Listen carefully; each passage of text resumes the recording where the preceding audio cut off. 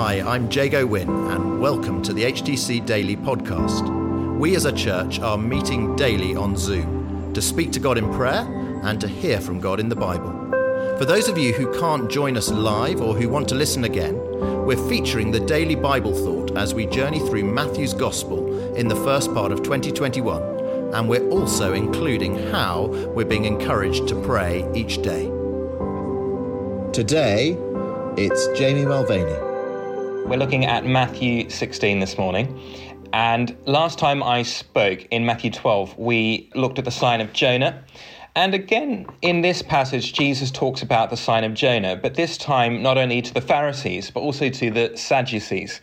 It's remarkable here because these two Jewish sects were theologically and politically opposed, and they would not be seen together at all. But somehow a miracle has happened, and they have found common ground. They've been united together against Jesus. Pharisees are getting a lot of press at the moment in today's day and age. It was their legalistic and judgmental approach, which is mirrored in our society today. But I thought it was worth us finding out a little bit more about the Sadducees briefly. The famous historian of the time, Josephus, he associates the Sadducees with the upper social and economic echelon of Judean society. As a whole, they fulfilled various political, social, and religious roles, including maintaining the temple in Jerusalem. And the group became extinct sometime after the destruction of Herod's temple in Jerusalem in 70 AD.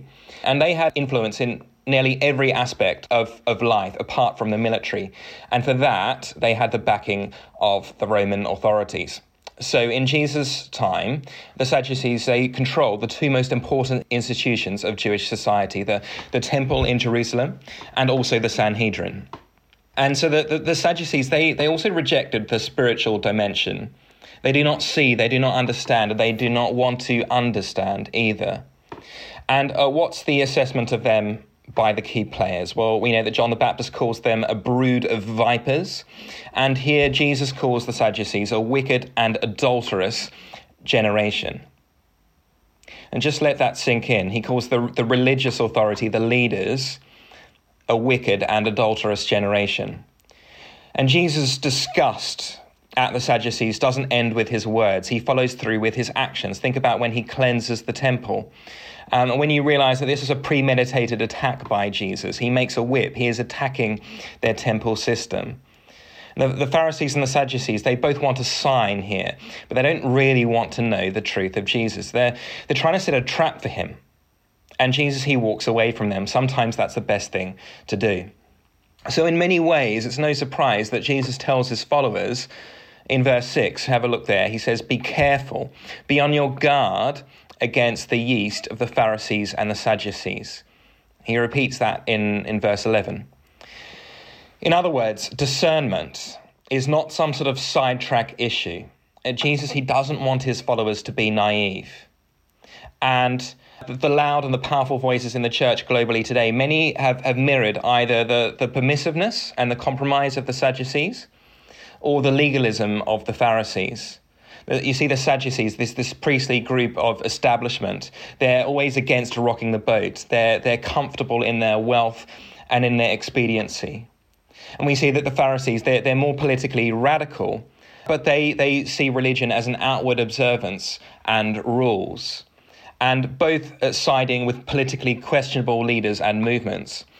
And Jesus here, he seems frustrated that his followers still don't get it when he talks about bread.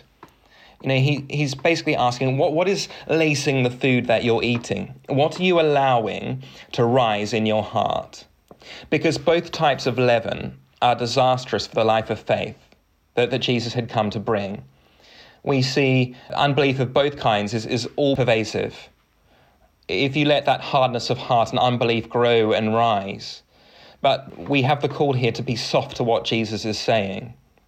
The question of discernment is really about what teaching are you sitting under? That's partly what it's about.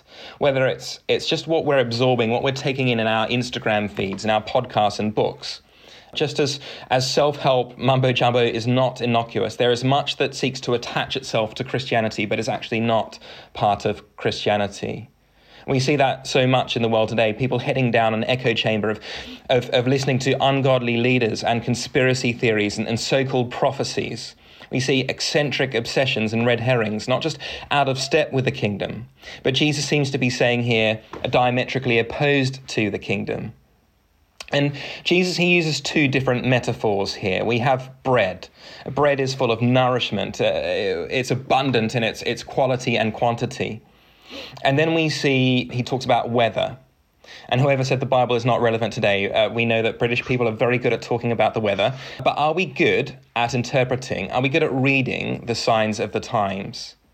And what we see with Jesus is the kingdom breaking in, Jesus' purposes and plans and his priorities. Ultimately, Jesus bringing in a new way, the way of grace and mercy, the way of dependence on Jesus for all our needs. And so this is not just about the sun rising, but what are you allowing to rise in your heart? And this really matters.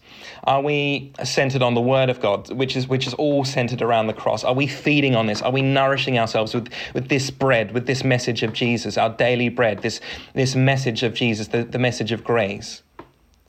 And are we feeding ourselves with the Spirit of God, being on the lookout for what God is doing and saying in this moment?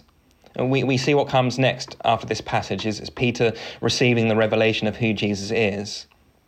And there's lots of places that we could go to in the Bible to help us understand this. But the two that I specifically want to look at this morning are these two. We see in Colossians chapter 2, Paul writes, "See to it that no one takes you captive through hollow and deceptive philosophy, which depends on human tradition and the elemental spiritual forces of this world rather than on Christ." I mean, we could spend hours looking at just that verse alone. But of course, Jesus, he said that I am the way, the truth, and the life. If you want to know the way is Jesus. If you want to know the truth is Jesus. The other verse that I want to look at is in John 16, where Jesus says, "But when he, the Spirit of truth, comes, he will guide you into all the truth. He will not speak on his own, he will speak only what he hears, and he will tell you what is yet to come. He will glorify me, because it is from me that he will receive what he will make known to you.